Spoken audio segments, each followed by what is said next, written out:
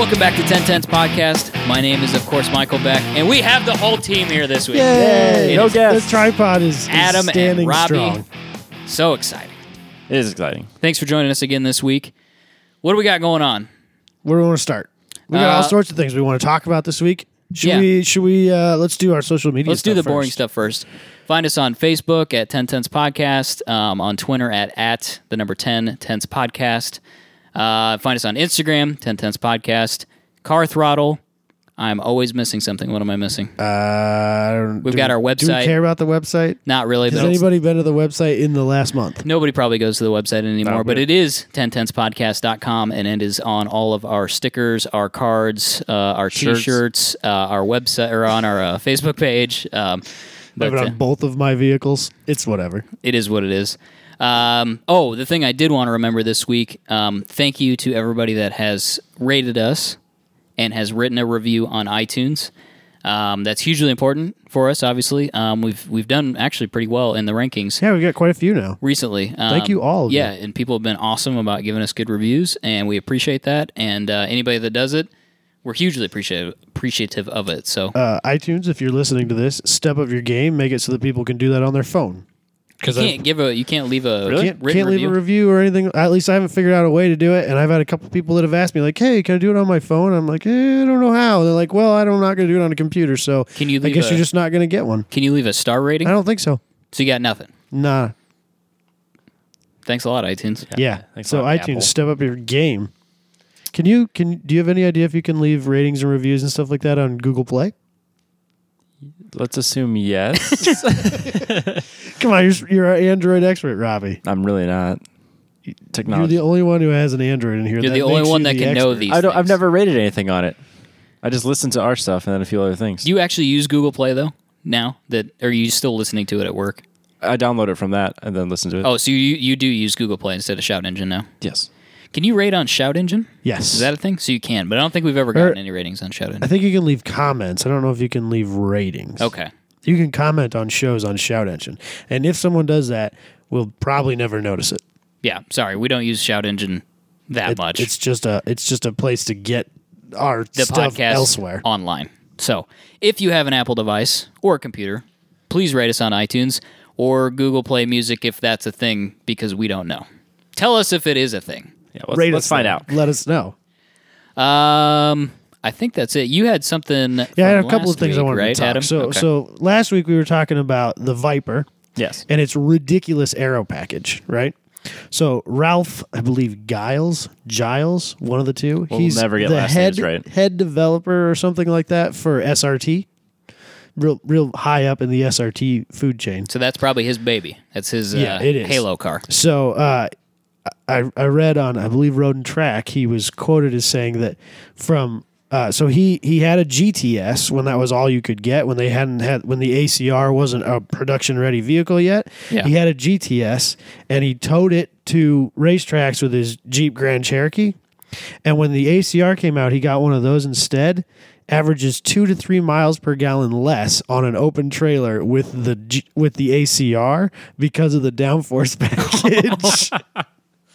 Well, yeah, it's 70 miles an hour constantly for a couple hours. Yeah. Yeah. So, but on a trailer, on an open trailer, he gets worse gas mileage because of the giant rear wing on the back of the ACR. Wow. He's going to have to get himself an enclosed trailer. He was talking. Well, no, what he was talking about was building something that he can put over the wing that will stall out the air and make it non-functional. Don't guys sometimes on those open trailers, they'll put like some sort of air dam on the front and they'll store tires That was, in it I think, sometimes? the other thing he was talking about doing. Because obviously in an open trailer, and especially with a car that's like $130,000, you don't want rocks and shit coming off your rear tires and hitting the front of the car.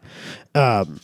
So my dad's enclosed trailer has the slanted front end on it. Yeah. It slants about to the halfway point and then drops straight down, height-wise. Yep. And that makes a significant difference in the way that trailer pulls. Oh, I bet. Huge difference. I bet.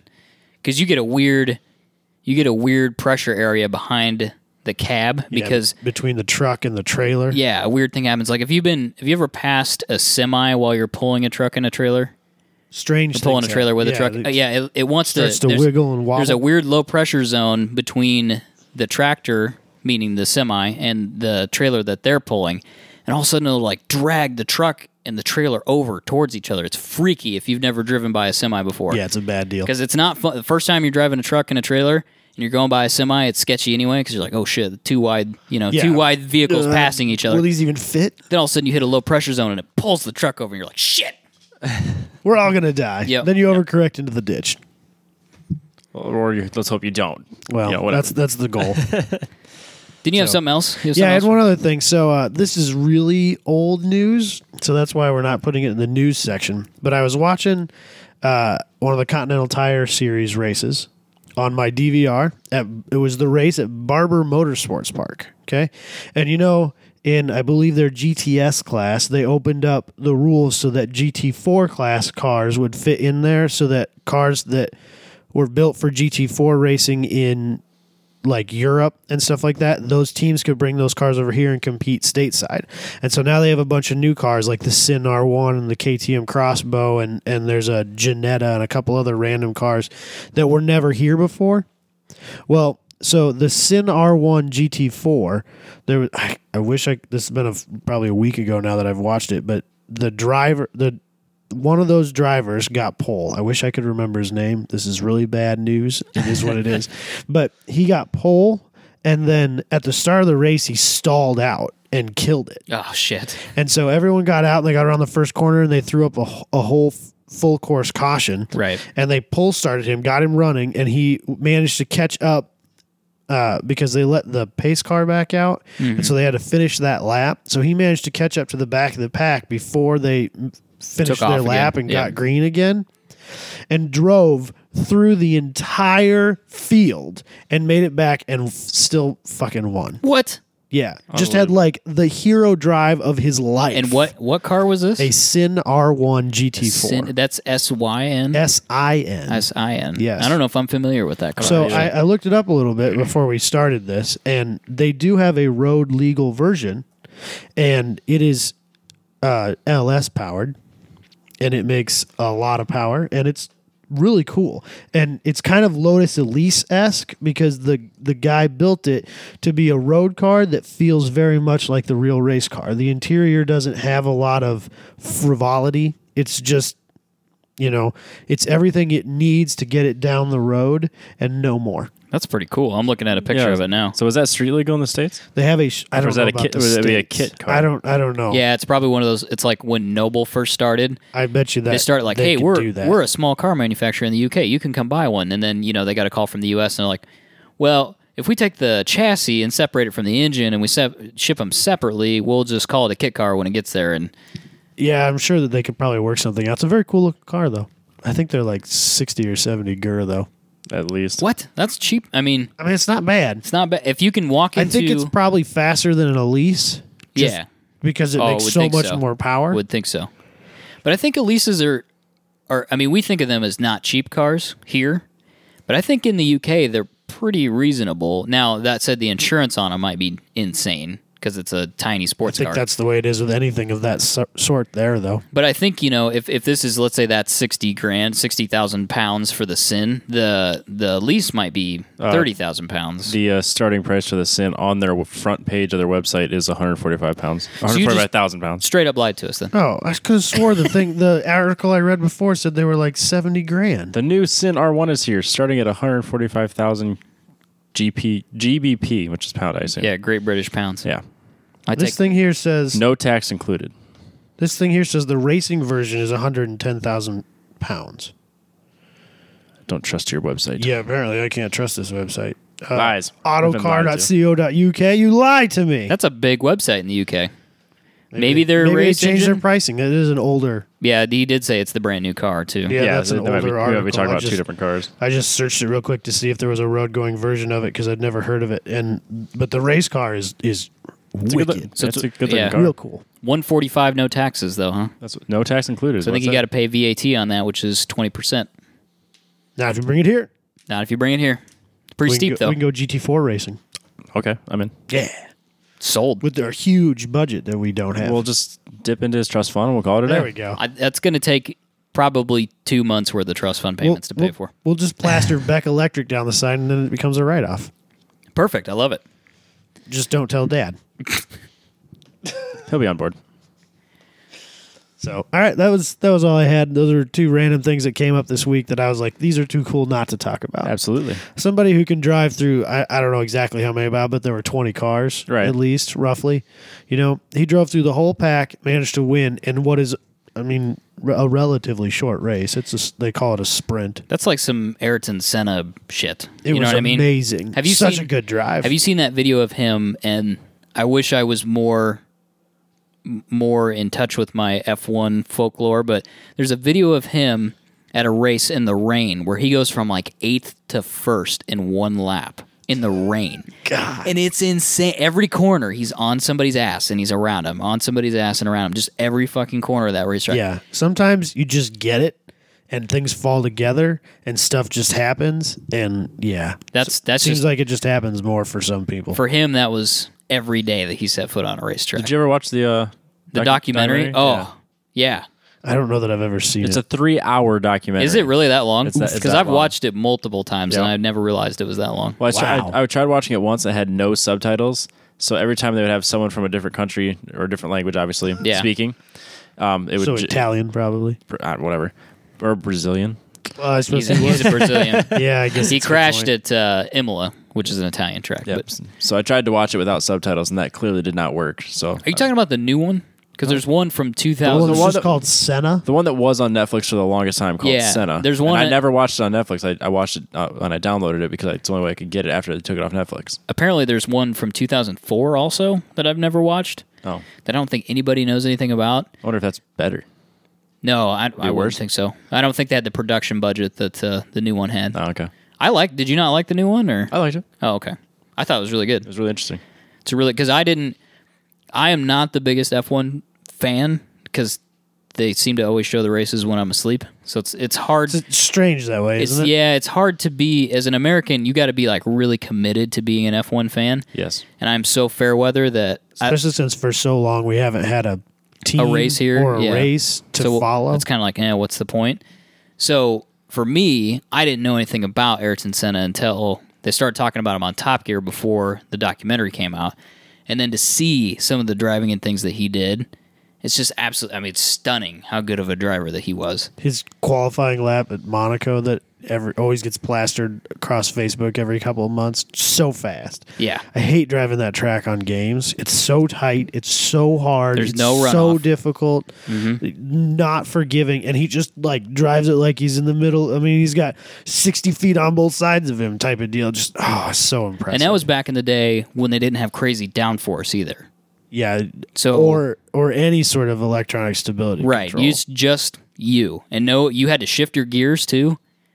So many more things you had to do in F1 racing back then. I don't know that there's more things or just different things. Because, have you looked at an F1 wheel lately? There's a lot of lights on it. Yeah, there was something about a handful of buttons. This probably could have been news, but we're going to go there anyway. There was the last race in Spain. Robbie, my F1 guy. I think it was in Spain, the one last weekend. Yes. Sorry if you're an F1 fan. Yeah, Hamilton and Rosberg got in an accident. Yeah. Crashed each other out. Yeah, I did see that. And apparently Rosberg was in his low power 60% setting. And it was a mistake that he had made, and I think it was because he had pushed something or turned something on his wheel and didn't realize it. I think there's a dial. I think there's a power dial. There's a dial. And then there's obviously the KERS thing. And I think he messed it up by accident. He accidentally flipped it. And caused an accident in the process. Sticking with our on-point F1 news, that we're real tight. I think those steering wheels are like $100,000. I bet. They're carbon fiber. They're carbon fiber. There's so many electronics in there. Obviously, they cannot fail, so they're overbuilt. If you're the company that manufactures F1 wheels, you can charge whatever you want. I'm sure. Yeah, because there's one. Yeah, you're making some healthy profit off of those. Yeah. But it's crazy the shit that they can do on that wheel. I can't imagine driving that car well because it's got to be really hard just to drive that car. Even Absolutely. without all the bullshit you have to deal with on that steering wheel.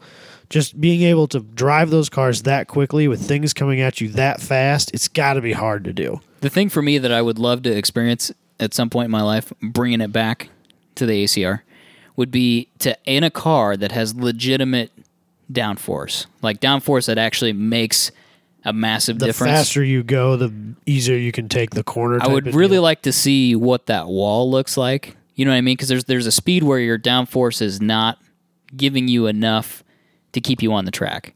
And then there's a speed that you get to where now it is giving you enough force to keep you on the track. It's got to be such a weird feeling. So there's a period in there where there's, let's say it's 40 or 50 miles an hour. You have to be going 40 or 50 miles an hour faster, or you'll crash. To go through that corner, or you'll crash. Such a weird thought. It's a scary thought because I would never trust it. That's something you don't really experience it so much, but you can see the results of it in sim racing.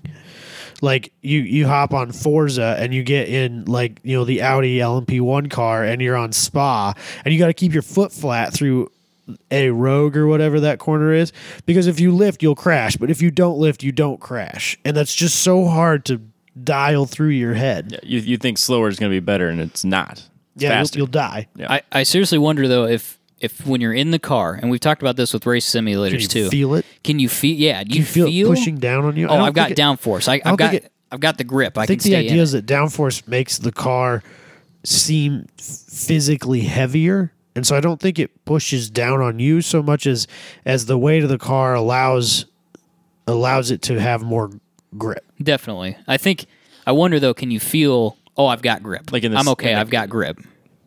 Well, I think you can always feel that you have grip, but I don't think you feel it like pushing it on your chest. No, that wouldn't make sense. Like G-forces. No, it's not downward G-force.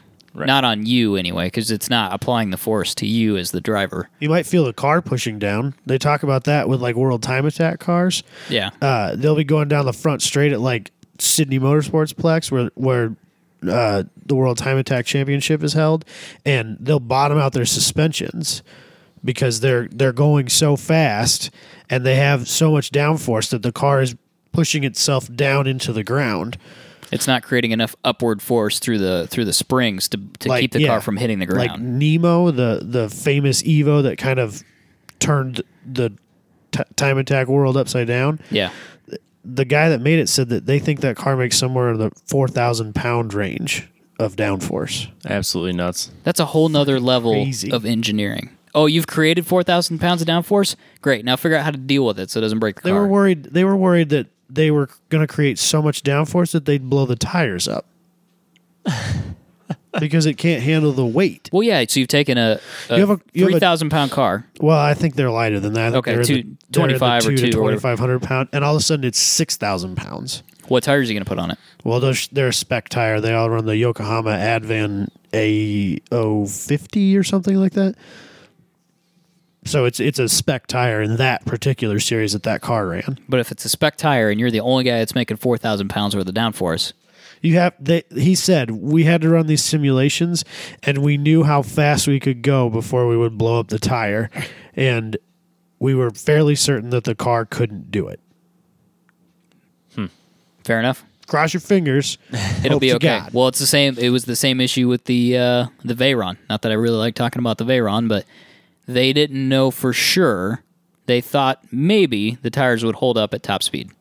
But they only do for a short period of time. Yeah, which doesn't matter because you'll run out of gas first. There's nowhere for you to drive it at top speed for more than 10 seconds. Yeah, that's a car that we've always talked about. People buy cars based on stats and then they take them to Cars and Coffee. That car truly is for that purpose only. That is a Cars and Coffee car. Absolutely.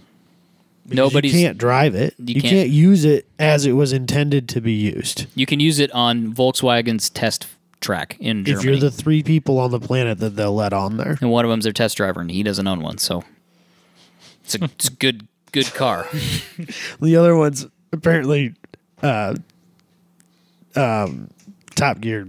Oh, James May. James May. Apparently he's allowed on it too. Oh. Captain Slow doing 260. Yeah, no thanks.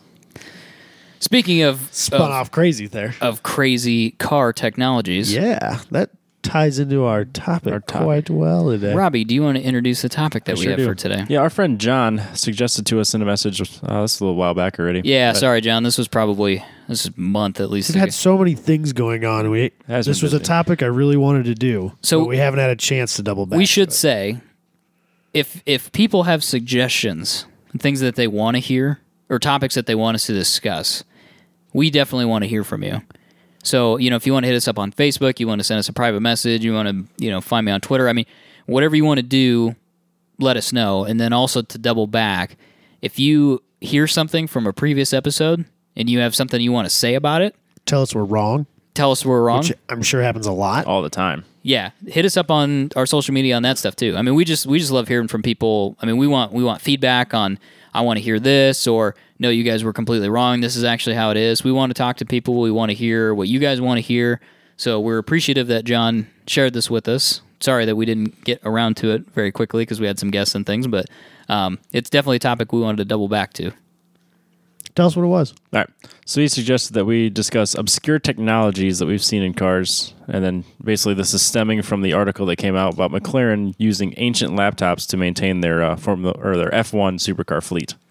So I think, if I'm not mistaken, it's been a little while since I looked at the article too. They're buying, I'm probably oversimplifying it a little bit, but McLaren is basically buying used laptops, and we're talking from the early 90s. Yeah, we're talking the compact LTE 5280 laptop, which is from the early 90s. They're buying them on eBay or wherever they can find them. So if you have one and you want to somehow get affiliated with McLaren, put it up on eBay for like $10,000. I would directly call them and say, listen, here's my price on this laptop. All I want's a test drive in a P1, and you can have this laptop. That's a fair trade. They might hook you up. Let me have it for, like, on a track day or something like that. Yes, a controlled environment, and you can have this laptop. It's yours. Yeah. No you can strings use it attached. as a PR stunt, whatever you want to do. So it's a bizarre topic in the fact that McLaren is having to buy these used laptops that have this very specific chip in them because it's the only chip that will interface with the old McLaren F1, the road car F1. Yes. Yeah, so the road car F1 uses a CA card to interface between the laptop and the computer. Which is a term we don't quite know. I don't know what a CA card is. Some of our tech friends should tell us what a CA card is. Not even sure. And then it's a DOS-based computer system. It is DOS. So it's I knew there was something to do with school. DOS. I remember, a 6-year-old me, like, I'm on Windows 95 and I want to play my bass fishing game. Yeah, you had to go back to reboot DOS. the computer in DOS so you could. What a bizarre issue. I totally forgot about that. You know what else you used to do with DOS in school was Oregon Trail. Yes. That was DOS-based, wasn't it? Yeah, I think so. And it was on the ones that we had at my... This is good off-topic stuff. The ones that we had at my school, I think were they were the 5-inch floppy. Ooh. That were actual floppy disks. For the kids who don't know... We're not that old, but whatever. No, this would have been old technology when I got to it in school. But they had... So you think about, if you know what a floppy disk is, you probably think it's that 3.5-inch hard plastic disk. Yeah. That used to store no information. It was so like a picture. small. Like a big one was a 512K, and now it's like that doesn't even store. I just bought a card the size of a quarter, and it holds like 14,000 pictures on it. It's ridiculous. But anyway, high res pictures. The name of floppy disks came from those. They were 5 or 5.5-inch disks, and they were plastic, but they were actually floppy. Like you could pick them up, and they would. Yeah, they would wobble back and forth. So we used to play Oregon Trail off of original floppy disks. I used to have the Star Wars movie. I think Return of the Jedi on a laser disc. On a laser disc, which is like a CD, except it's 2 or 3 times the diameter. And weren't those metal? Weren't those actually metal? Yeah, I think laser so. discs. So it was like I this. I never got to play it because I couldn't find a working Laserdisc player. But for a short period of time in my life, I'm pretty sure it was Return of the Jedi on Laserdisc. That's like a death disc. If you threw that at somebody, straight cut their head cut off. their head off. Have you Just a seen? big saw Have you blade, seen really. a laser disc before, Oh, yeah. Robbie? Okay, It's quite the deal. They're so heavy. So anyway, we just thought that was it's bizarre. It's a bizarre issue, but I suppose it makes some sense because we've started integrating computers into cars, and by started I mean over the last 20, 30 years. So a lot of these cars have to be serviced via computers, and especially a car like the F1, which at the time was pinnacle of technology. It's still it's still like one of the fastest naturally aspirated cars, if not the fastest. I think it is the fastest naturally aspirated car. Yeah, I mean, it's still, even, 25 years later? Yeah. It's still an impressive car, even by today's standards. But anytime you put electronics and computers in cars like that, you're going to have to service them via computer. And they're out of date tomorrow. So it presents a very interesting issue, and McLaren has discovered what that is. They're having to buy compact computers off of eBay. They did say in that article, though, they're trying to figure out how to replicate that chip. I can't believe they don't just you'd think they put could a just standalone Motec in it and move on with life. Yeah, you'd think they could come up with something where you just plug it in and then hook it up to a USB. But would you? I mean, doesn't that take away from some of the heritage of the? I mean, this is a very hallowed car. I don't really care, I guess. I guess if it's a $13 million car now, so I'm sure no one wants to mess with it. It's just like, we go back to the Ferrari getting an oil change from Jiffy Lube ruins the value. But I can only imagine what taking the I would computer out rather do. have my McLaren F1 a road car with a standalone that it didn't come with, Right. than a garage centerpiece with a computer I can't service. Right, and that's why we're different than the people that actually own these cars. I guess. For the most part. Yeah, that's a different world when you start getting into really high-end supercars and what you have to do to maintain them. It's a world that we don't understand. I would classify that as hypercar. I mean, that was the original hypercar to me. Yes, I would agree. So anyway, it brought up an interesting topic. We wanted to talk about technologies that have gone by the wayside that look weird and ridiculous by today's standards. That's Adam, where we kind of wanted to go with it. I think Adam had several stories. You had some stuff so you talked to I your talked dad with about. my dad quite a bit. Now, my dad, he's been around cars since he was little. My grandpa owned a service station, and my dad has been there and done that with just about every form of at least American-produced vehicle on the planet. And so I called him up, and I had a little bit of a chat with him about some weird stuff, and I know of some weird stuff that I've seen growing up at car shows and stuff like that, and I think Michael probably has a few of those as well. I think this is going to be a real learning experience for Robbie. Yeah, you guys are educating me on these obscure things. This is going to be quite a deal. I honestly don't know if I ever worked on anything that wasn't OBD2. I think some of these are even going to, like, I'll bet Michael has seen it and not known what it was, and it might clear some stuff up for him even. You two are going to sound like old timers, so this is going to be fun. I mean, I'm 20, almost 29. I'm old. But he goes by Datum for a reason. Yes. Yeah. I'm 28 going on 50. At least. So why don't you kick it off with one of the stories from your dad or something you remember? So we'll start with real old stuff and maybe move forward. Okay. When I was in high school, I worked for a dealership. I was the wash boy at the GM dealership in my hometown, and the guy that owned it was a diehard car nut, and he was all about originality, and he had like mid-40s, well, I think he had 2 or 3 of them, frankly, but he had some mid-40s Chevy pickup trucks, and these were as bone stock original as anything you've ever seen in your life. I mean, literally the most up-to-date thing he did was he converted them from 6-volt, which actually might be something in of itself. Fun fact, really old cars used to run 6-volt charging systems, and they were dog shit. Yep, and they didn't have alternators. They had generators, and they never fucking worked. Never, ever, ever, Shit ever, was ever. always dead. Just terrible. Like, that was back when spark plug wires didn't have caps on them. They were just open-ended, and they clipped on the top of the spark plug, and that was it. Yeah, and they had points. Points are crazy. I don't even know really I don't what understand points are. either. I can't talk but about it's so points. in the distributor. Yeah. In a normal, like, cars now don't have distributors, they have coil packs, but in a distributor from, like, I don't know, mid 60s maybe, early 60s. I think so. I'm not really sure. They went to a distributor as we would normally understand it, which is just kind of a wheel that spins around in there with a metal contact on the end of it. And the cap had most of the time 8 in that case, because you had 8 cylinders. Yep. Had eight leads that went to the spark plug wires that then went to the spark plugs. So that thing would just whirl around inside of there, and usually the cam would spin it. You had a shaft that came up from the cam, and it would spin this thing, and that's how you would distribute the power. It also spun the oil pump a lot of times. That's true, yeah, it did spin the oil pump. And that would distribute the power to each of the cylinders. So as that thing spun around, it would send the not 12 volts anymore, but it would send the electrical signal to the spark plug to spark, and then fire off the charge in the cylinder. So points, no idea how that. No, differs. I don't even know. Like, there's a way to set them. Yeah, there's like you gotta, all this shit you got to do. There's a file involved. You got to file them. Something. I wonder if you had to like set the depth of them or something. I don't know, man. It's crazy. Stuff we don't. Crazy Thank food. God So, we don't. so have to electronic deal with them ignition, like even back then, cost like $12. You know, like it was whatever.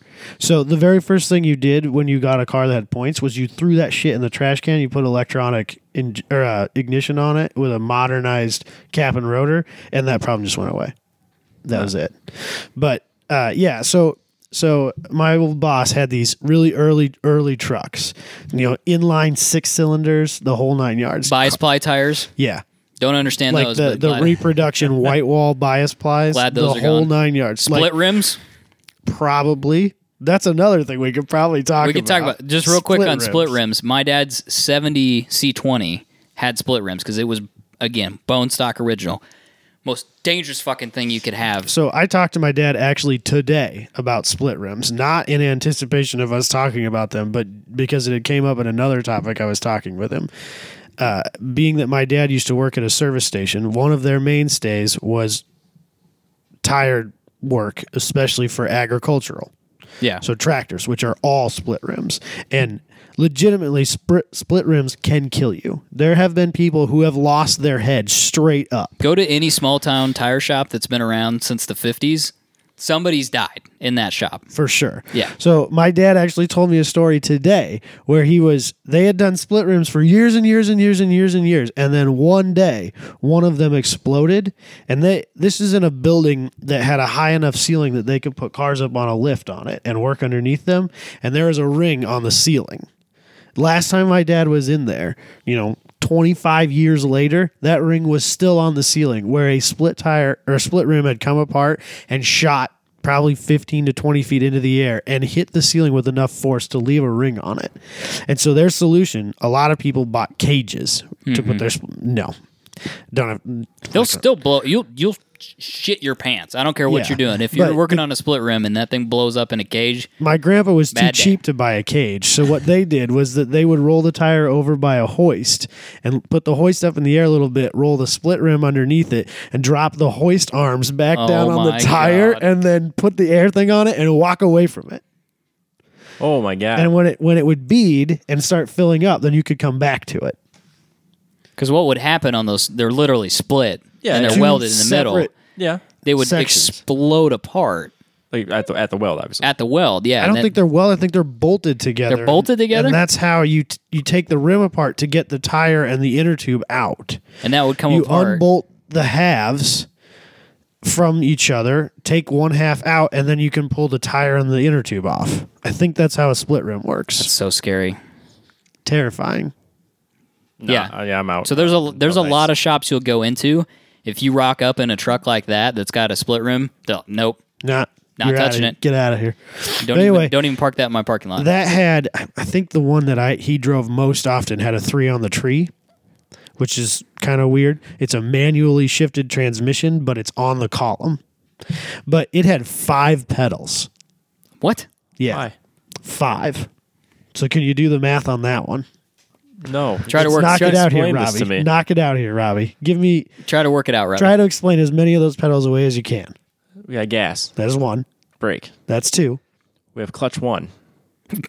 Clutch is 3. You One got clutch. 3 of them. There's only 1 clutch There's pedal. okay, I thought maybe we had like 3 clutches for each. No, the fourth one you should be able to get to because it's still a pedal in a lot of modern day cars. Well, this isn't like the you got your headlights and shit on the. No, not well. There was that too, but I wasn't even counting that. But still in a lot of modern day cars, this can be a pedal. Sometimes it's a lever, sometimes it's a pedal. Now it's a like button. a parking brake. Yes, so Oh, e-brake. But the 5th one, the truck was new enough to have an electronic starter. You ran out there cranking it.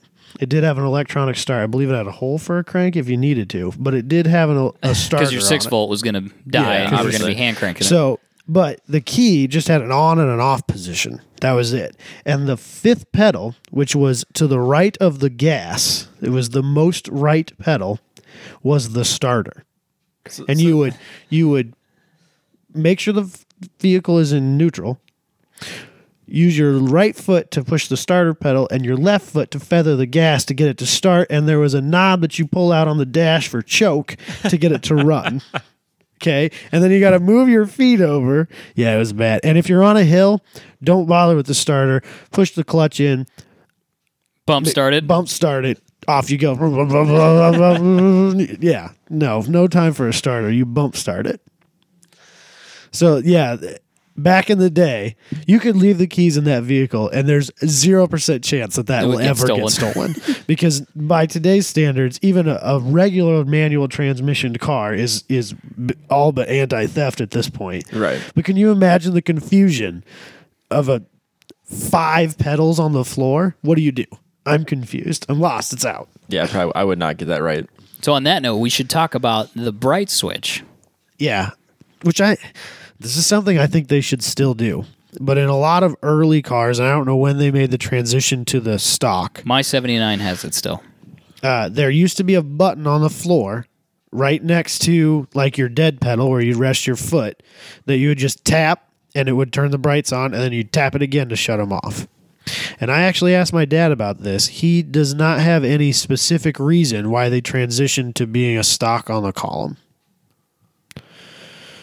So I asked him, I said, was there like some federal mandate or some reason why they moved it? And he could not come up with one.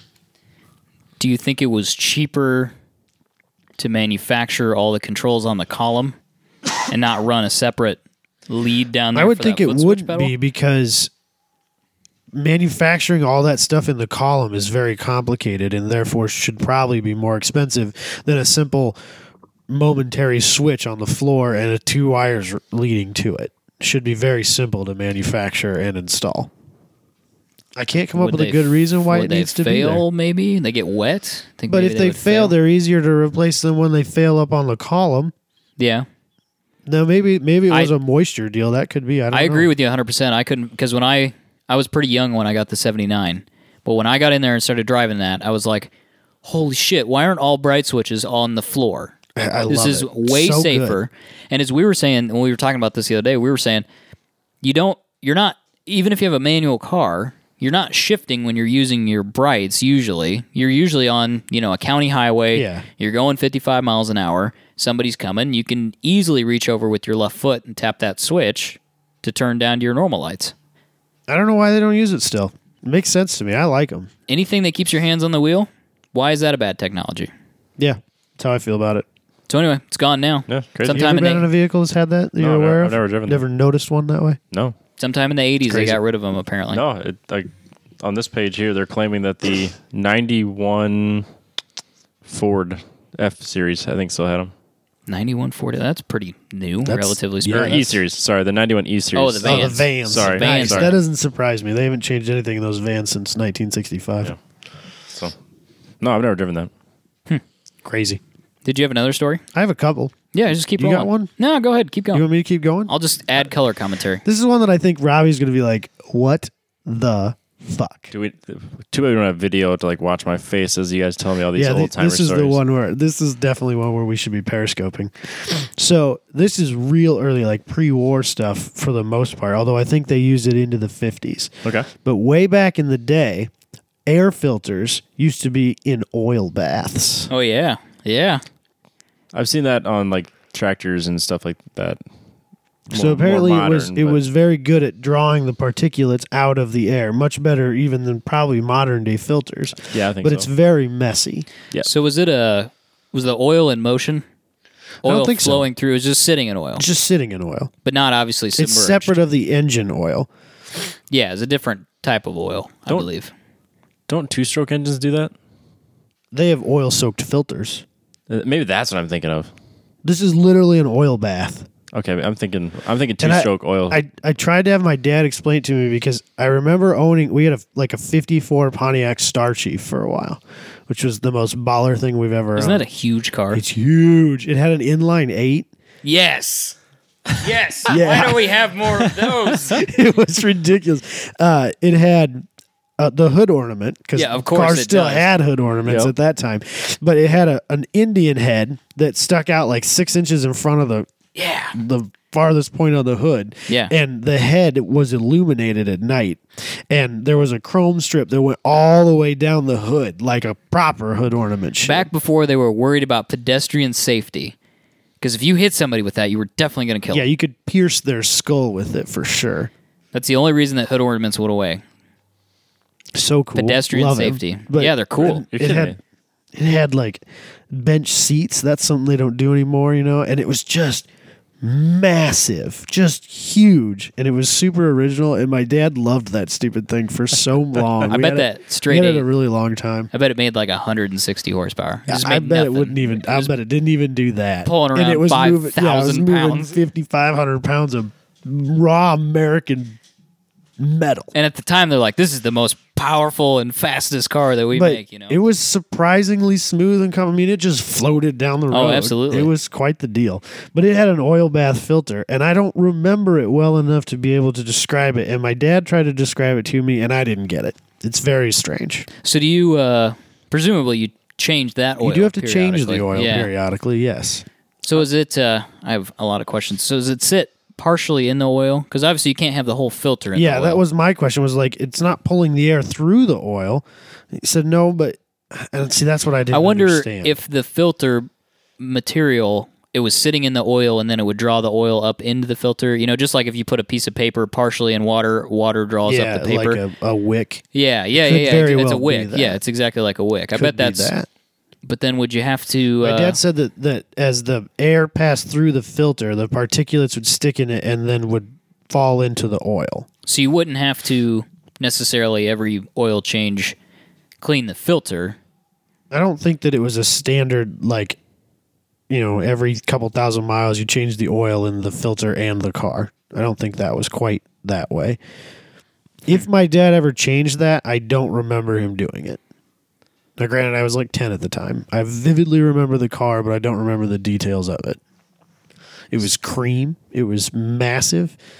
It had strange colored glass in the back, because that was back when they like smoked blue Yeah. glass. The back glass. And it was curved, right? Curved glass. Yeah, and the windshield was just massive. That's kind of a technology that's gone away too. Well, yeah, Big curved big glass pieces is of curved glass. It's so expensive. Yeah, so expensive. super spendy. Yeah, you get into the 50s though. You start looking at some of the glass on those cars. I mean, that stuff's curved at like a 90-degree angle on some of Yeah, those it's things. quite the deal. Yeah, it's pretty cool. But I can see why they don't do it anymore. And it's probably not really safe because a lot of times you had paper thin A-pillars in order to have that giant piece of curved glass. Yeah, It's not good for crashes. or no A-pillars at all. Right. It's just a greenhouse all the way around you, Yep. and a pillarless cabin. Not safe. Nah, no one cared though. Hit me with another one. While we're on the oil topic, apparently early cars, we're talking 30s and 40s here probably, a lot of early motors did not have any oil filter of any type. That wasn't a concern for them. But then as motors aged and people started realizing that you need some sort of filtration for the oil filter, they tried to figure out a way to implement one aftermarket. And apparently, according to my dad, what they came up with was there's always a lot of those motors still had an oil pressure gauge.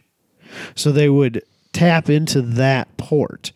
But then what my dad was saying, that only like 10 or 15% of the oil as it circulated through the motor would make it through the filter. And so it really wasn't that much more effective than not having it at all. Yeah, because there's not much circulation happening through the gauge. No, it's, an 1/8-inch hose fitting. Right. Or National pipe fitting, whatever. Yeah. Yeah. And NPT so it's fitting. just a little bitty hose. Yeah. Or pipe. And so there wasn't any significant flow through it. And at the time, tolerances on motors were not nearly what they are today. No. So having some shit floating around in your oil probably wasn't the end of the world. Well, I suppose. Plus, not only that, but just chemicals from back then were not as stringently produced as they are now. Yeah, I'm sure their motor oil wasn't the quality that we have now. No. I just thought it was weird. An oil filter is something that you just know. You need it. Every car has one, and you need to change it with some regularity. I'm not convinced you need to change them with every oil change necessarily, but you do need to change them with some regularity. And there was a point in this world where no one had even thought of that, to the point where they didn't have them on a car, period. That is a crazy thought. It's just weird, It's something that No, not a thing. It's whatever. Nah, we don't need that. That oil will be fine forever. Yeah. It's like Nissan with their new CVT is telling you it's lifetime fluid. Yeah, that's a great comparison. You don't need no fucking filter on that. You're fine. It'll be good forever. Yeah, that's probably a really good. Yeah. Same mentality 100 years later. Yeah, we got it. So that's a no. The service on that, the service interval on a Nissan CVT, at least in 2013, was not. You don't change it. By 13 they'd already accepted the fact that they need to be changed. Oh, okay. But when I think in 2010 when they came out, that they were intended. They were saying that it's a They were lifetime. intended to be a sealed lifetime transmission, basically. Like Which you could take it apart, obviously, but the intent was that Good thing they put a drain plug on it. Yes. Which even on an automatic transmission, you got to change the fluid in it. Yep. You got to flush it and change the fluid in it. Yeah. There's a service interval for that. Well, I'm still convinced that the reason the RAV lasted up till 315,000 miles was just because I did stringent maintenance, like every 3,000 to 5,000 It miles. makes a huge difference. Changed all my oils, changed all my fluids regularly. Every 30,000 miles after 170,000, I changed the transmission fluid as well. My Audi had wet clutch packs. Yep, For I remember that. for the transmission. So every 70,000 miles, you're supposed to replace the Halodex fluid, and there was a filter on the Halodex, and it required a special wrench that you had to purchase. Of course it did. Which cost $170. And I still have, because fuck that guy. Fuck that guy. What do you mean? I kept when I sold the car, I gave him most of my TT Audi stuff. Yeah. Like I had a TT branded cover that was from it was a dealership thing that you could buy. It's basically the only fitted cover you can get, and they're not cheap. I paid a lot of money for it on eBay. I don't even remember, but I gave him that. I gave him a bunch of other stuff. Kept the Halodex filter wrench because you never know. Yeah, and you're leaving that window Just open. in case. He's not committing to going back to a TT. Because I But he only could go used back to an Audi. I only used it once, and I would like to have the option if I need it again. Okay. If you have an Audi that has a dual clutch transmission, you can contact Adam through our Facebook page, 10tenspodcast.com. $10 rental. $10 rental, that's all. Yeah. Or what's it going to cost for them to have you demonstrate how to use it? It's not going to happen. I was going to say, you have a history of working on Audis in parking garages that you don't know. You can come and get that wrench from me, and then you can bring it back to where you're going to work on your car, which is not in my driveway. And when you're done with it, you can bring it back to me. But until further notice, I'm not there to help. I think that's fair. I had a friend I wouldn't whose either. wife crashed her TDI this week, and he was really mad about it because Volkswagen was about to buy it back. And now it's not going to happen. But he was talking to me about what they should buy again, and I was like, he was really, really weird for me. But I was telling him not to buy a Volkswagen Audi Group product. You would have been so proud of me, Robbie. I am so proud. So what did you tell him to buy? You want to know what I told him to buy? I said, I think you should look at Hyundai. Why? Because they come with a rockin' good warranty. 10-year, 100,000 mile warranty. It's rockin' good. Can't turn that stuff down. You're telling him to buy a brand new car. He wants to put her. This was a brand new car. They bought it brand new a year ago. He wants to put her back in a brand new car. Right now he's looking at a Passat GLI. Yeah. No. Which I'm not sold on. But they're cheap because Volkswagen can't give away cars, so that's what they're doing. They're giving them away. It's like 0% for 72 months, and dealers are suing. And they're Volkswagen like $10,000 off Wow. a sticker just to get cars off the lot. I mean, they are doing what they can. It's crazy. I could trade the Rogue in on a Volkswagen. Here's what you're saying, and get wow, you top are dollar. desperate, aren't you? No, it's driving fine. I don't want to deal with it anymore. So as we're speaking about Hyundai, sorry to rabbit trail, but I'm going to go there because I want to be talked out of this idea, but I'm gonna pitch it out there, and I want to see if I can get blasted on social media for it. Been seriously thinking about getting like a 2010, 11, 12 Hyundai Genesis sedan, I forgot. 5-liter R-Spec. It's quite a car. This Genesis sedan, the 4-door Genesis, Why? came with a 5-liter V8 in it. 5-liter V8. 5 liters. Yeah. That's It's five. the R-Spec package. It's got upgraded suspension. It's got bigger sway bars It's in 3 it. more than what he's got right now. No, it's more than that because I only have a 1.6. Oh, It's a huge engine. yeah. So It makes 430 horsepower, Robbie. 430. what is your obsession with these big, huge, heavy Luxo barges. Thank you. Because you know what I Why? really want? I want a 2005 Mercedes E55 AMG. Then why don't you just buy that? Because Smoke show. yeah, for sure, explosion. You know why he doesn't want to buy that? Because even trust fund over there can't afford rear tires on an E55 AMG. No, I can't afford the service on it. Because if something goes wrong, I don't know how to fix it. On an E55? How many listeners do you think actually believe that he has a trust fund? All of them. I want them all to believe that he has a trust fund. Okay, so Robbie, talk me out of the giant Luxo barge with the huge engine. Why don't you like Luxo barges? They seem because it's super practical For a guy that has it's comfortable. It's boring. It's relaxed. You just so much. floating. It's got down. cooled it seats, massages your back while you drive about. It's just Robbie, what do? I drive like an asshole on the interstate. Which is true. But if you're having a 5-liter Genesis sedan, But if you're gonna go that way, why don't Straight don't bike get a for Hyundai? Get your Cadillac. Get your Mercedes. Yeah, but because those are boring and cliche. those are cliche. This makes more power than the first gen CTSV. when you're driving 5,000 pounds around, who cares about that power? You're not using it to drive fast. You're using your race cars to drive Wrong. fast. Wrong. You're using it to do burnouts. All the burnouts. Big smoky burnouts, preferably. Like, we're living that Australian dream. Okay. Oh, that's true. It's on the inside. It's businesslike. It's composed. comfortable, it's quiet. On the outside, it's a giant tire smoking madness fire spitting machine. But if he's not treating it as such and he's just driving down the interstate at 95 miles an hour, That's other than not the fact the that speed he's speeding, other than the fact that he's speeding, no one will ever notice him because he just blends in. He's normal. This is I can't understand why They you will wouldn't think like I'm a it. businessman until I blast past them in my flat billed Jegs hat. I feel weird encouraging this, and you're not because it's super practical and boring. And I still think it's I a would great not call idea. it practical and boring. Are you kidding me? You could haul 3 kids and the groceries in that. It bad gets boy. like 23 MPGs. I like how you're always including the kids and the family aspect of it now. Well, I mean, Dad, I'm over here. you got to He do. What doesn't. you gotta do. He went from thinking, I don't need no fucking backseat, rear wheel drive. I don't care. We don't need own a anything. backseat for my kids. I don't have a backseat in my daily driver. Whatever, but you're just telling him why he needs his car based on kids. I know. I'm trying to get you to say, yeah, you should buy that. You should buy that. Is this a victory? What do they cost? They're not very expensive. I didn't think. I figured wait, depreciation would be wait. a motherfucker. Yeah, depreciation on them sucks. So Big if you bought a rock. new one, bad day for you. Don't if you do bought a used one. Well, the thing about Hyundai is, a Probably still in the 7-year-old Hyundai. I don't know if you really want to go That's that probably way. still in the warranty. Still in the warranty. 7. What did you say? 7 years old. Like 3 or 4 years old, maybe. You said 2000. 2010 Sorry, to 12. I was yeah. thinking 2000. Yeah. Sorry. Oh, that's not so old then. It's You do you. If you don't want to spend money on your RX-7 project or you don't want to finish your other projects, that's fine. That's not a project. this It's just isn't a regular project. car. This is just I He want could something to hoot around He in. could probably sell his Veloster and buy that outright.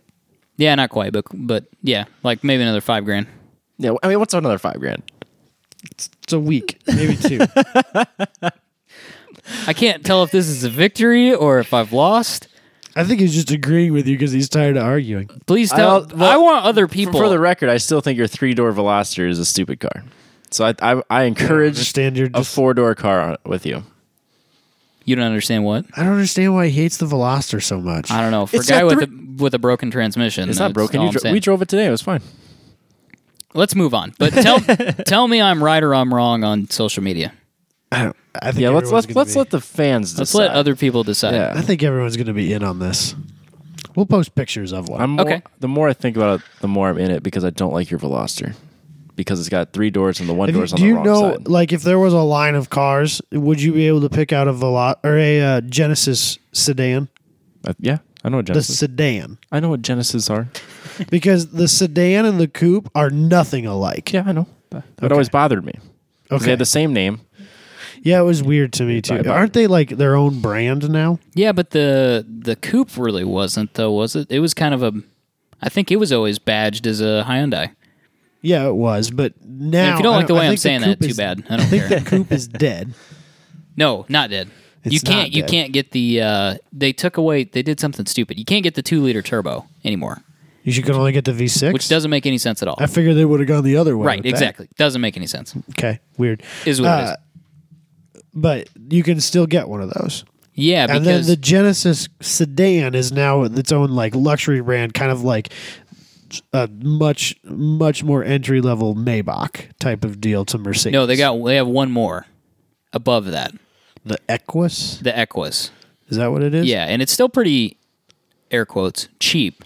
It's like $70,000 When you're looking at a Maybach, yeah, it's cheap compared or to an S-Class. They're shooting for probably like cheap 7 Series buyers. Like I want the 7 Series lifestyle, but I don't want to pay for it. You bought an A6 luxury package, Yes. that sort of thing. Yeah, because I think they're about $70,000.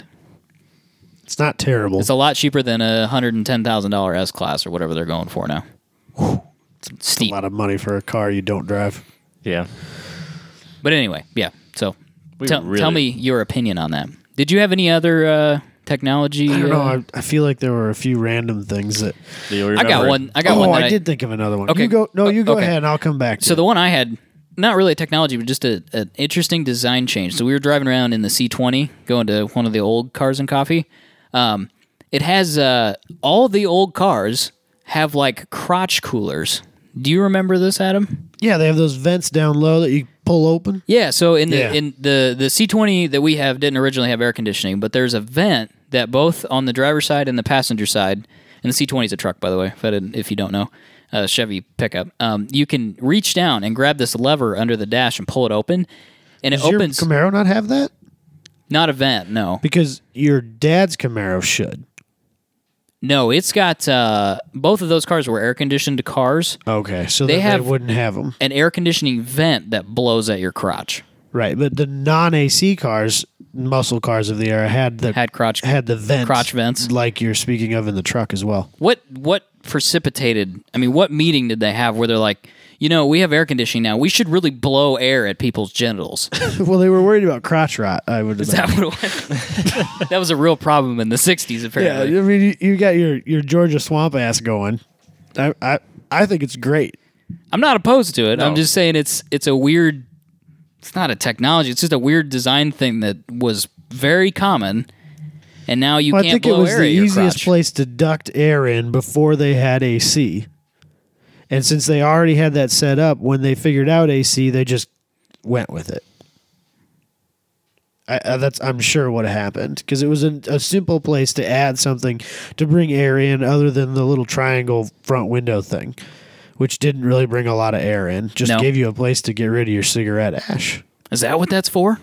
As far as I'm concerned, it's what it's for. Oh, those little triangle, little triangle windows? Yeah. at the A pillar. yeah. Never thought about that. It's just a place to get rid of your cigarette ash. Which is another. kinda- They don't have ashtrays anymore. Nope. Yeah. Calling the 12-volt power outlet in your car a cigarette lighter is not going to be a thing anymore. Nope. Not at all. Yeah. It'll be where you charge your vape pen. To recharge your Hey-o. phone. have Whatever. you bought your vape pen yet, Robbie? I have not. Do Why they not? have vape I pens you can plug directly into your cigarette? I'm sure they Charger? do. I don't know. Did you know that they have underglow on them? I know the blue ones when you Yeah, they light up. the way they light up. Yeah, It's you so can you stupid. can get an illuminated tank. It match your underglow. Yeah. I don't have an underglow anymore. You guys made fun of me. I took it off. You ruined it. What was your other I technology? have one thing, more. Adam? I think you might not even know this one exists. Okay. So way back in the day, the 50s probably, mostly, you could get like, the sun visor that was external to the vehicle and overhung over the windshield, Yeah. like 6 to 8 inches. Like those. You could see them on trucks still every once in a while. It's an aftermarket thing. That used to be a factory option on cars in the 50s. And the problem they realized was that with that, you can't see the stoplights. Yeah, that makes perfect sense. Yeah. So they came up, a lot of those cars, and I asked, this was multiple brands, and there was a little glass prism on the center of the dash that was designed in such a way that it would see the stoplight, reflect that to you. So you could look at the center of your dash and you could see the stoplight in the prism. So you could see when it turned to green and go. Huh. I've never seen such What a thing. bizarre thing. Yeah, and I've seen them in cars and car shows. They still have them. It's still a thing. People, if you when we're at Good Guys this summer, $10 says if you find a 50s Ford, Chevy, whatever car that has that visor on the outside. On the outside of the car, it will likely have a little small thing on the center of the dash, and that is a prism that allows them to see the stoplight. And I said to my dad, I said, why was this those sun visors? Was that because they hadn't realized I could put them inside the car and make them fold away into the ceiling, or what? He goes, no, those existed at the same time. It's just that they were still a styling cue, and people still want them. You could buy them as factory options. You could get cars in that time that had both visors. Seems a little redundant. That was what they wanted. Very strange. But that's a really cool little piece that a lot of people, even if you had seen it, had no idea what it was. Yeah, I wouldn't have known. Yeah, very strange little thing. So, transitioning slightly, what do we think, as far as technology goes now in cars, is going to be weird 30 years from now, 40 years from now, 50 years from now? Obviously, at that time, it's hard. It's hard to say for sure, obviously, what technology is going to do. And probably by that time, we've had this debate before, but autonomous cars may be mandatory. So a lot of technology may have changed. Let's pretend that hasn't happened. Let's pretend that we're still driving our cars. What things do they do now that will seem weird then? My first gut instinct, the one that comes to my mind first, is knobs. Because they're already going by the wayside. Yeah. And I hate that. Like, everything's a touch screen now. I hate that I have to look at my touch screen and potentially even change pages on my touchscreen to get to my climate controls. I like that in my S10, which is an early 2000s vehicle, and it's very basic, there are 3 knobs. There is temperature, where it's blowing, fan speed. And I can change those things and know where they are based on feel. I don't even have to look. And that, to me, makes you a safer driver, because if you can move those things without taking your eyes off the road, that's better. And I think that this touchscreen doing away with knobs and buttons is a bad idea, but that is the way we're going. Well, have you seen the new top spec Ford cars, like the Fusion? No. Because my buddy has, it's like a 13 or a 14 Fusion, and it's like the titanium one. My little sister has one of those too. She have that. Yeah. The real high-end ones don't have buttons on the center console. It's just like it's like a flat piece of plastic, and they've written what the buttons are on it, and then there's maybe a button underneath it, but it's not capacitive touch. Is that what it is? Probably. So it's not like an actual physical, like if you're reaching over when you're supposed to be watching the road to change the temperature or whatever, there's nothing to touch know what you're touching. So you can't, without moving your eyes off the road and looking at the center console, right. You don't know where your fingers are. Correct. That's just wrong to me. I think it's dangerous. But it's the trend, though. Everybody they at first you think, oh, it's just a fraction of a second, but like if you look straight ahead, then look to the side for 2 seconds, and then look straight ahead again, and realize how long of a time that is. If you're doing 70 miles an hour, how much can change in front of you that quickly? It's bizarre that we are simultaneously making things more distracting while adding more and more safety aids. Because the new thing, I don't know if it's 2017 or when it's supposed to happen, but backup cameras will be mandatory. Yes. So that means every car is going to have an LCD screen. So buying a bone stock, stripped out car is not going to be a thing anymore, because all auto manufacturers are going to integrate at least radio controls into a touchscreen. It's going to make aftermarket audio stuff difficult, if not impossible. It already is very difficult for a lot of vehicles, but I would think that at least aftermarket head units are going to be a thing of the past. There's going to be a lot more. You're going to need to have to program. I mean, if you really, really decide, okay, I want to put an aftermarket head unit in this car, you're going to have some programming background and technology background to some extent, because you're going to be able to integrate with the climate control. So I wonder if maybe that's a market. So maybe, because all that stuff is going to be tied together using CAN bus through the OBD2. Right. Could you do the same thing that people are doing now with boosted cars and cars in general and changing the engine tunes? Could you do that stuff through the OBD2 port to change EQ parameters or time delay or stuff like that to improve the level of sound quality that the vehicle has. So basically, you're just installing a graphical interface to change the computer that controls the climate So, like, control. if I buy a brand new car and I outfit it with a bunch of speakers, I change out all the stuff. I put in higher end mids and highs. I put a little bit of sub in the back, and I run it all through the factory head unit. Right. Is it possible that they could create a way to control that through a tablet that Bluetooths to the OBD2 sensor, just like people are doing with Cobb access ports or the Bluetooth OBD2 readers? Yeah, I don't know if there's a firewall between, on the OBD2 port, if there's a firewall between those computers. For the car computer too. They're hacking through that and changing those parameters. I bet in the future that will be a market. Yeah, I would agree with that. That will be a technology that comes. Yeah. Not True. one that goes away. But What else can you think got of? any others that go away? I think I have one other one that you guys won't have thought of, but anybody else got one? I couldn't think of anything drastic. I guess to me, we're basically, unless besides driving, like when you're actually moving, you don't use your mirrors anymore. Like when you back up, like even the new Nissan Rogue, the same year as mine, the not base model, has sensors on every side of the car. So when you put it in reverse, you can literally see, there's like a graphical. There's 4 separate cameras. There's like 2. Jesus. There's one in the front, 2 on the sides, and 1 in the rear. So like there's a picture of your car, and then there's 4 cameras on, obviously portrayed, showing what's on either side of your vehicle. The bizarre thing is we may not have mirrors in cars in the future. That's actually where I was going. What a weird concept. So I can't remember what this car is called. Volkswagen made this like hyper mile car that can get like 200 miles to the gallon or something like that. Is that the XL1? XL1 is what I wanted to call it.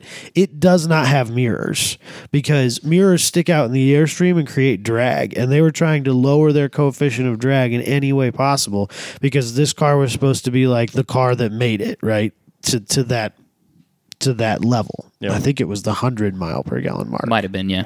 Yeah. 200 seems out of control. 200 was the number that I went to in my mind first, oddly enough. I think 100 is the mark. Maybe it was 100, but anyway, it was high. It was seriously high. But what they did is they have very small pods that don't really stick out at all, where the mirrors would be and their cameras. And the view is displayed on the dash.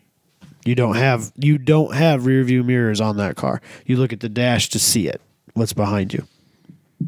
What a bizarre, overly engineered solution. But right now, the federal law says that a screen with a moving image cannot be shown while the vehicle is in motion. Right. So that federal law will have to change to allow those things to happen. Right now, you cannot have a backup camera that is active while the car is in drive and moving forward legally. Which is interesting because people are, speaking of your hacking into the car's ECU, people are hacking that specifically. Because even on the Veloster, there's a port in the center console to plug in. We can plug anything you want in there. Anything that's RCA connection, you could play on the infotainment screen. But obviously, you have an RCA plug? Yeah. Mm-hmm. Really? I have an adapter cable, yep. That's interesting. But it senses when the car, mine's a manual, obviously, so it can't sense when it's in park, but it can sense when the car's moving and it'll switch it off. But there's a lot of people on like the Veloster Facebook page that have hacked that. When I was doing car audio things, the video screens that people always wanted, that was one of the biggest things I ever put in vehicles. That was one of the most popular things. Those have a safety switch that's supposed to be wired through the e-brake. And what that it's really just a path to ground. And when the e-brake is pushed, it grounds it out. And so you just put it on a toggle switch, and you can flip the toggle switch on, and it would, and have the output of the switch, or one leg of the switch goes to ground, the other one goes to that wire, and it would just turn the screen on. And I would say probably 100% of the people that I installed it, they asked me if I could do that. And depending on who they were, I told them yes or no. But then they started getting tricky, and it started being like, you have to flip it on and off and on and off and on, or something like that. Bizarre. Weird. Yeah. The one I can think of, which I don't know I don't want to say if it'll come to fruition, I want to say when, are airless tires. Because that technology... What is that called? There's a tire company that makes one. They sent one down on like Power Tour or a car that had it. What are they called? I can't remember. Tweels? Maybe. But the weird thing about it is that it seems like they've been playing around with this technology for years and years and years and years. And I think that they're too smart to release it. Dangerously close to it, though. Well, but I think the issue is they know how much in tire sales it's going to cost them if you can't get a flat anymore. Right. So really, the only place you ever see that now is like skid loaders and farming. They have them on skid loaders already. Yeah. I think they're called Tweels. Tweels. Because it's a tire and a wheel. Yeah. Yep. Or even just some sort of tire that doesn't take air anymore. But you wouldn't be able to mount that on a conventional wheel. That I've seen, they're one unit. Yeah. Yep. Which is not really what I'm after. No. Well, the ones that we see, I think, are for display purposes. So, like, they have no sidewall, and they look kind of goofy because they're like, hey, look at what's going on, behind the scenes. I wonder not necessarily what they would produce. Because they have that structure inside like that, I wonder if they can make them lighter so you have less unsprung weight, and therefore you have a car that could handle better. You mean with, like, less wheel? Less actual metal wheel? Well, no, I'm saying the rubber tire itself, even if this was something that went on a standard wheel, but you had an airless tire, they have to have that structure in the middle. Oh, sure, yeah. So I wonder if when you have that, if you can make the rest of the tire less dense or less, like the sidewall less thick, and maybe end up with a lighter tire. Maybe you don't need as much steel belt in it or something like that. Maybe you could end up with a lighter tire and less unsprung weight. Yeah, maybe. I don't know. We'll see when it comes. Reaching. Yeah, we'll see when it comes, but I think we're on the cusp of it being released. But I really seriously wonder if they're dragging their feet because they know it's going to cost them some money if they release it. But I'm sure they're going to be expensive. Yeah, without a doubt. Definitely, at least at the beginning. Yeah. So okay. I want to say to the fans, because I know that there's going to be a million things that, number one, we didn't think of that has gone by the wayside. And I'm sure there's a lot of things that you guys are probably like, oh, they're going to do away with this in 15 years. Let's hear them. We want to hear them. I want to hear them. Send us an email, 10tenspodcast@gmail.com. Send us a direct message on Instagram, Twitter, Facebook, whatever. Let us know. Or post it on the page. We'll see if we can get straight up on the page. Discussion started. Tweet them at us, whatever. Absolutely. If you post them on the Facebook page, and I really like it, I might even share it so that everybody sees it, because user posts or whatever you want to call them aren't real. They get buried. They aren't real public. It's kind of so if you post something on there, I'll probably share it so that the rest of the world can see it, because I think it'd be fun to have a little discussion about this. I bet there's a lot of things, weird things that we didn't even think of. Oh, without a doubt. For sure. Robbie, what do we got for news?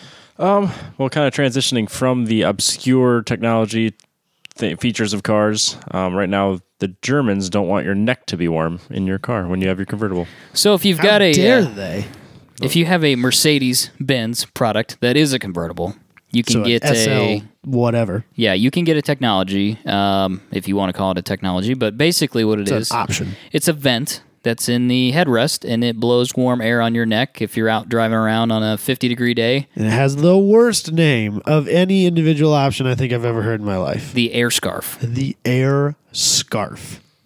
When I told Katie this, she was kind of only half listening to me, as she often does. And I said something, Mercedes-Benz is not allowed to sell the air scarf in Germany anymore. And she like, oh, okay, whatever. And then wait, what? What scarf? She was very taken aback by it. So apparently Daimler, who owns Mercedes, or is Mercedes, however that works, has been told by a German federal court to stop selling air scarves in Germany because they don't own the patent. Does someone else, or is it just not owned at all? Yeah, Ludwig Schatzinger. Ludwig Schatzinger owns the patent. Is that an individual or a company? Yes, that's a person. He designed it back in 1996 or something, and Mercedes just stole it and said, we're going to use it. So he's going to make out like a bandit? Yeah, because guess what? This dude's straight up on a payday right Mercedes has to document every car that they've sold an air scarf in since 1998. Has this been an option that's existed for a long time? Apparently. I thought it was more like a mid-2000s type option, but I'd never even heard of this option. I didn't think it'd be that long. I thought this was the first year. How did this individual, this Ludwig guy, how did he not realize this has been going on? here's the thing. He's not even suing Daimler. Who is? The company that holds his patent is, apparently.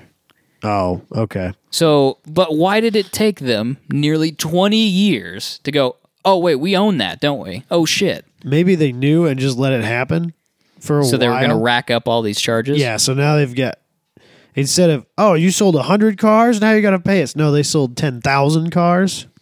Well, I don't know how many it is, but here's the deal. If Mercedes sells one more car with an air scarf in it, and of course this is just in Germany, it's a 250,000 euro fine. Oofta. Wow. One car. You're going to feel that one in the morning. What are they going to have to pay Ludwig German person once they figure out Needs more vowels. Yeah. how many cars they've sold with this air scarf thing? Is it billions of euros? I mean, seriously. I don't know. Because they're going to figure out what they charged for the air scarf. Probably something stupid like 2,000 euros. And he's going to get a cut of every single one of those. They're just going to have a recall, and they're going to bring you in, and they're just going to unplug it, pull the fuse out, and send you back out on your way. What are you talking about? They don't work. Your air scarfless. That's not a car. vent. That's a design feature. Yeah. It's a cubby. You can store things in it. Well, kudos to Mr. Ludwig. You are now a billionaire. Yeah. So good for you. And $10 says in 1998 or whatever, when he came up with this, he was like, "This is the stupidest thing I've ever done." But This is whatever. this is the absolute bottom of my design career right now. I'm creating a vent that goes up the back of a seat. He wanted to say that he has a patent. As many people, I myself would love to be able to say I've got a patent, and he's just like, "Here's a hole, patent."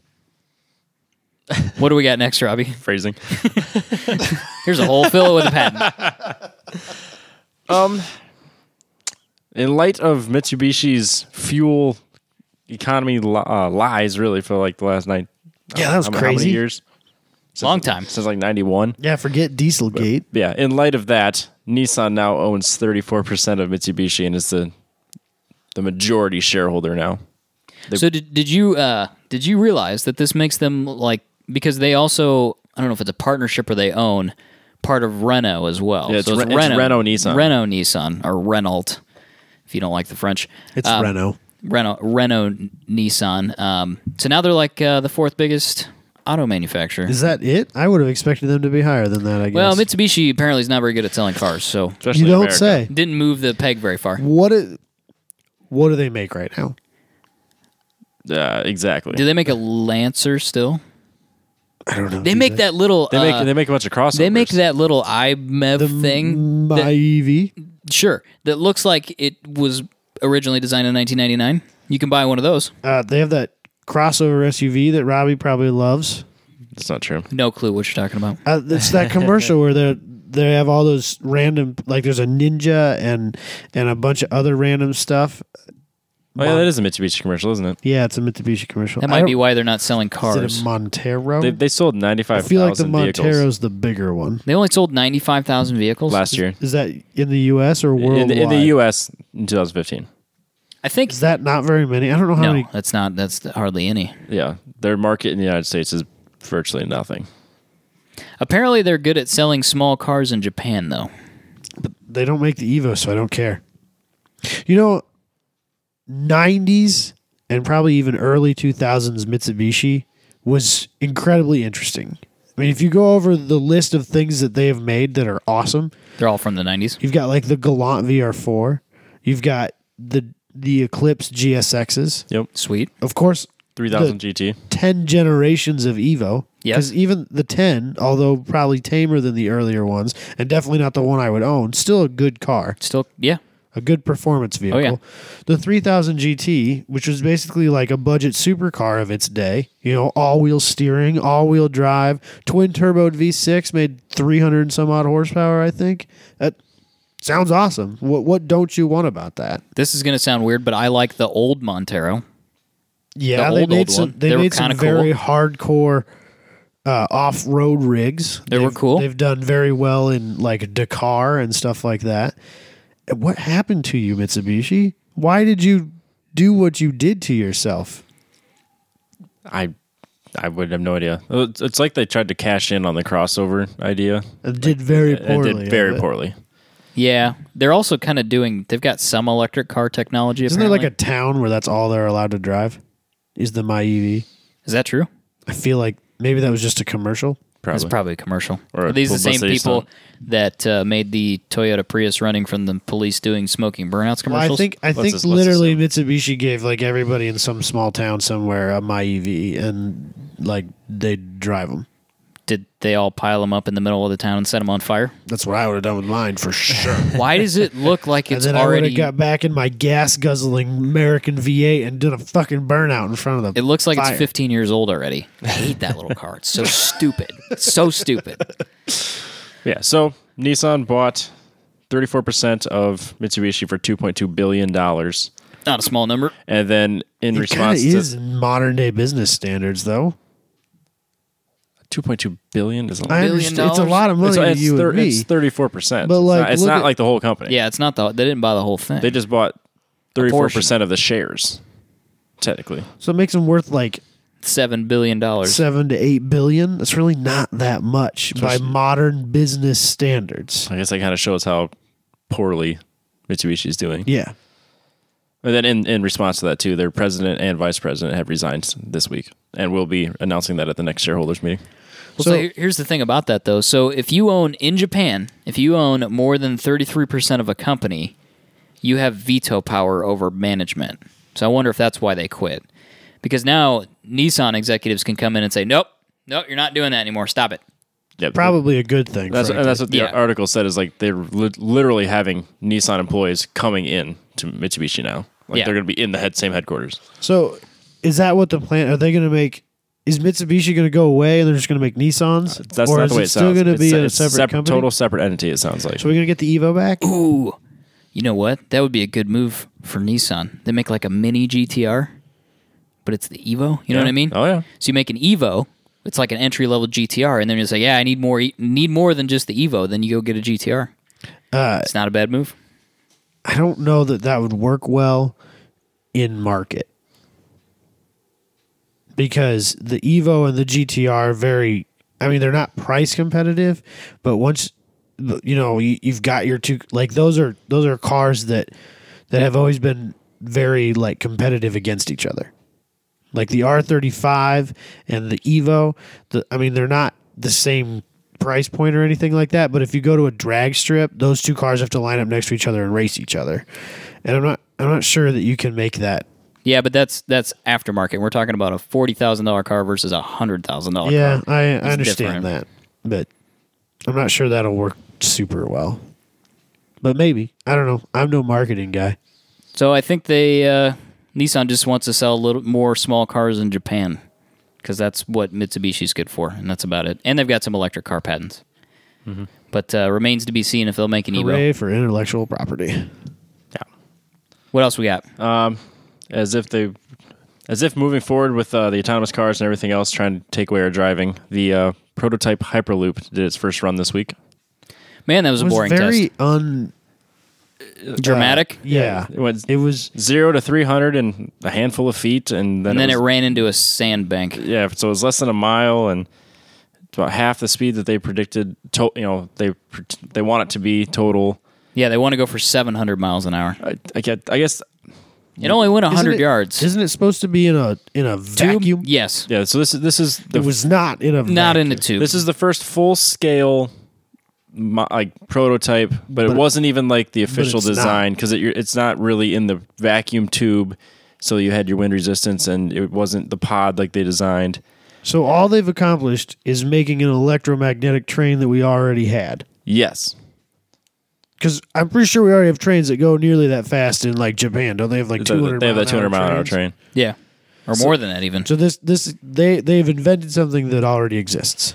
I guess I didn't realize Congratulations. what happened was SpaceX put this out there. 1,200 schools, basically their senior design class, so like MIT, Iowa State, Texas A&M, colleges like that, had their senior design team. That was their project this year. So they had 1,200 schools, narrowed it down to 23. They had this competition, and that's where this stems from. So this is actually, they're taking college students' designs, then they're going to fund them, and then they're going to probably hire them all at SpaceX. It's kind of how this is going to all play out. No, Elon Musk has nothing to do with this.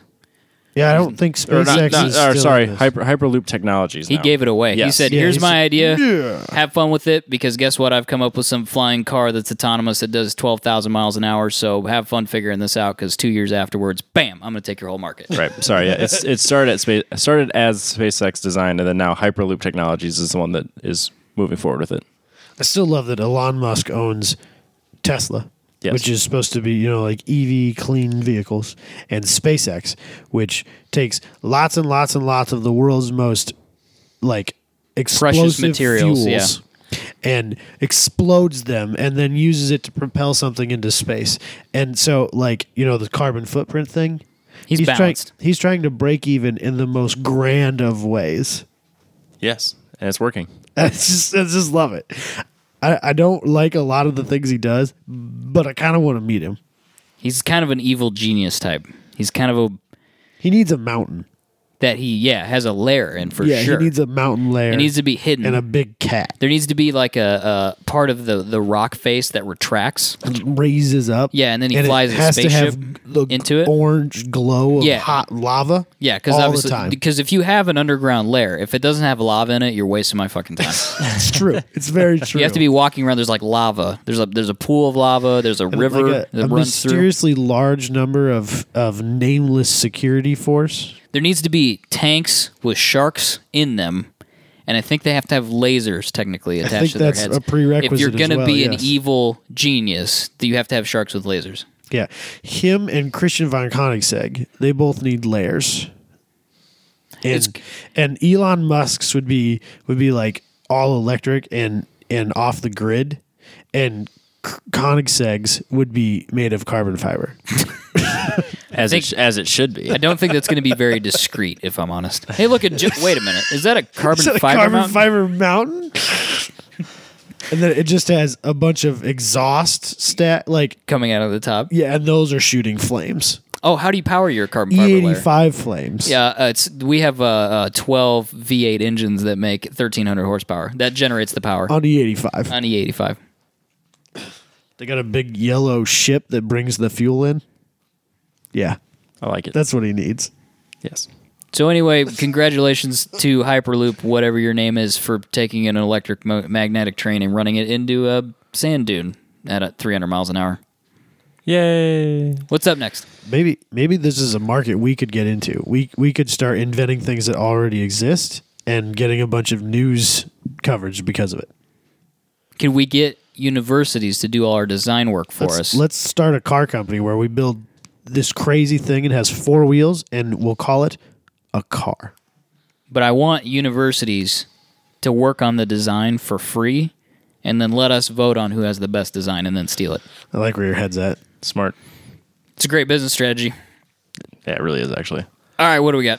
And then we talked about this a few weeks ago where Tony Stewart got fined for talking shit about NASCAR for... Michael's out of beer. I noticed It's a that. problem. We need to end this show because I'm out of beer. All right. Yeah, so a few weeks ago we talked about Tony Stewart getting fined because he spoke out against NASCAR not policing the 5 lugs on the wheel rule. Well, NASCAR put out the rules saying that you have to have your tires or your wheels secured in a safe fashion, which They is kind fined a guy, didn't they? yeah. And now they're making an example out of Kyle Busch's team. So last week they win the race and then they get a $20,000 fine, and his crew chief gets suspended through May 18, and they miss the next race at Dover, all because his lug nuts were not completely tight. I think his crew chief directly got the fine. Yeah. Which sucks even more because it doesn't come out of team money. I'm sure it does. I'm sure, yeah, it probably does. I mean, but, that team sneezes and loses $20,000. They don't care. but yeah, so it's So the new rule is they inspect them before the race, and then they inspect them after the race.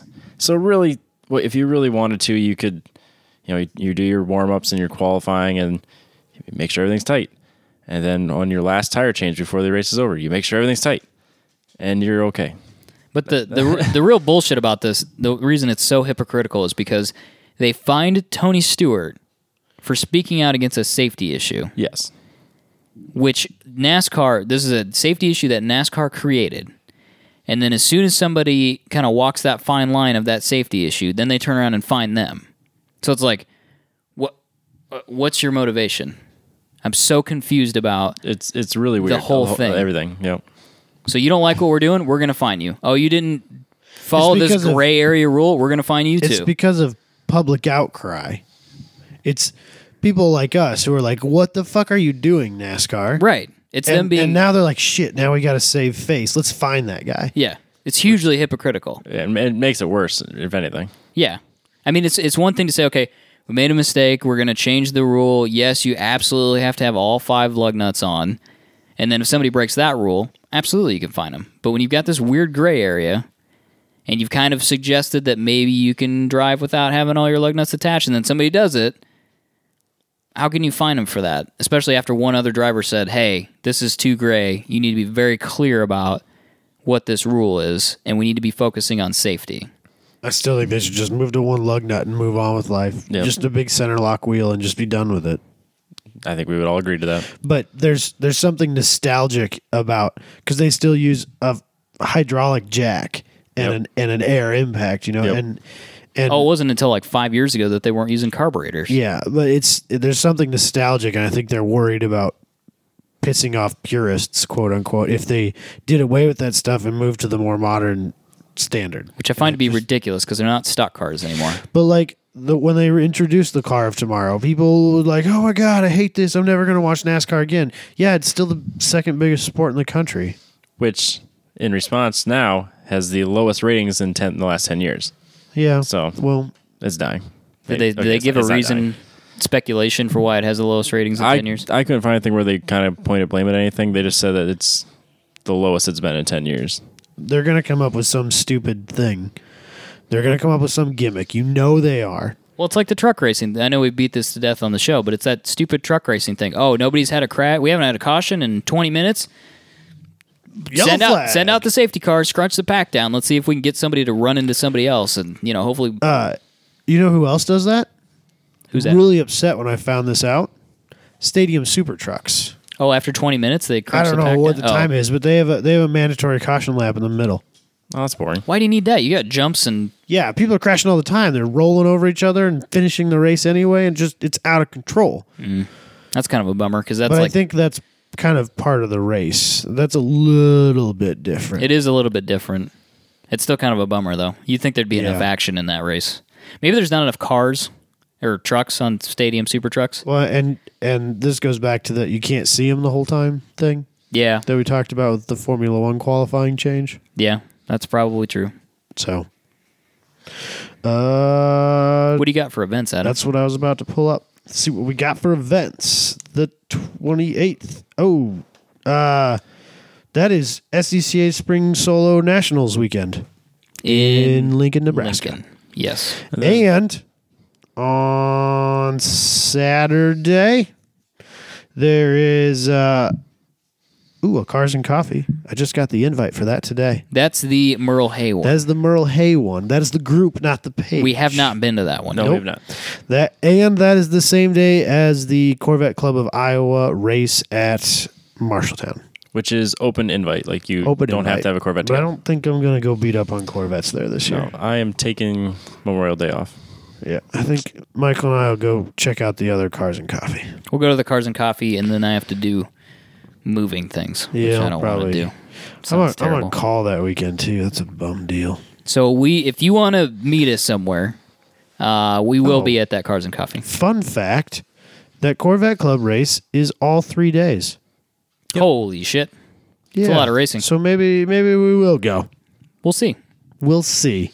Keep an eye on the Facebook page, and if we go, we'll share the event. Is there anything we wanted to give a heads up to the following? There's really nothing going on that weekend of the 3rd and the 4th, or 4th and 5th. The Test and Tune is the 4th. The local DMVR Test and Tune. That's about it. Yeah, if you want to do that, you should go to that, and I don't think any of us will be going to that either. I'll be there. I You'll need be some there? Test and Tune times. Okay. I will not be there because I will actually be full-blown moving then, so... Unless you tell me I have to help you move, then I'll do that instead. I'm hoping that that's not the case.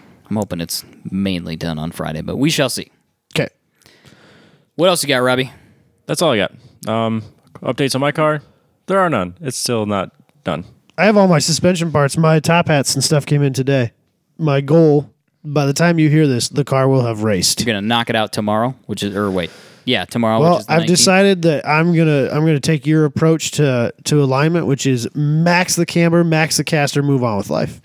Hopefully it goes in a straight line, because mine didn't when I tried that. And, That was my problem. And I'll get it aligned later, because I just don't physically have the time to get the car back on the ground tomorrow so I can have it at an alignment rack on Friday so I can race it on Saturday. It's just not going to happen. And there's some rear end changes that I want to make, and then it will have to be realigned at that point anyway. So I'm not going to pay to do it twice in the matter of weeks. So Yep. just going to wait till that happens. Hopefully you can get it drivable so you can come to Marshalltown. If not, I'll co-drive the Fiat. Drive the Fiat. Robbie can't be bothered to race, so he's not going to be there. He's I'll be there.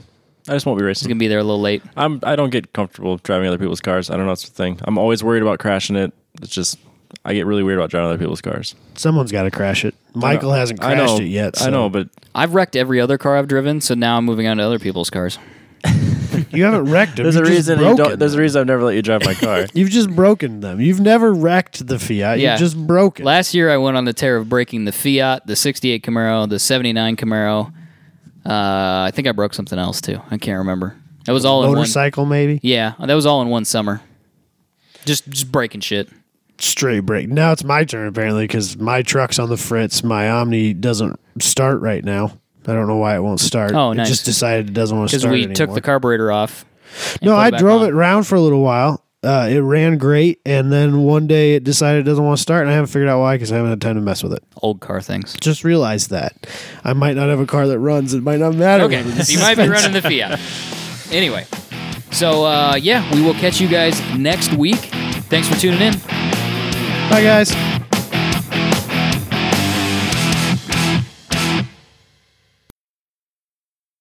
Yes. Yeah, Those for are the sure. same thing. No. Those are mutually exclusive. So, Happy and not mad are the same thing. coming from a basically married man. Yeah. Happy wife, happy life. You can be right, or you can be happy.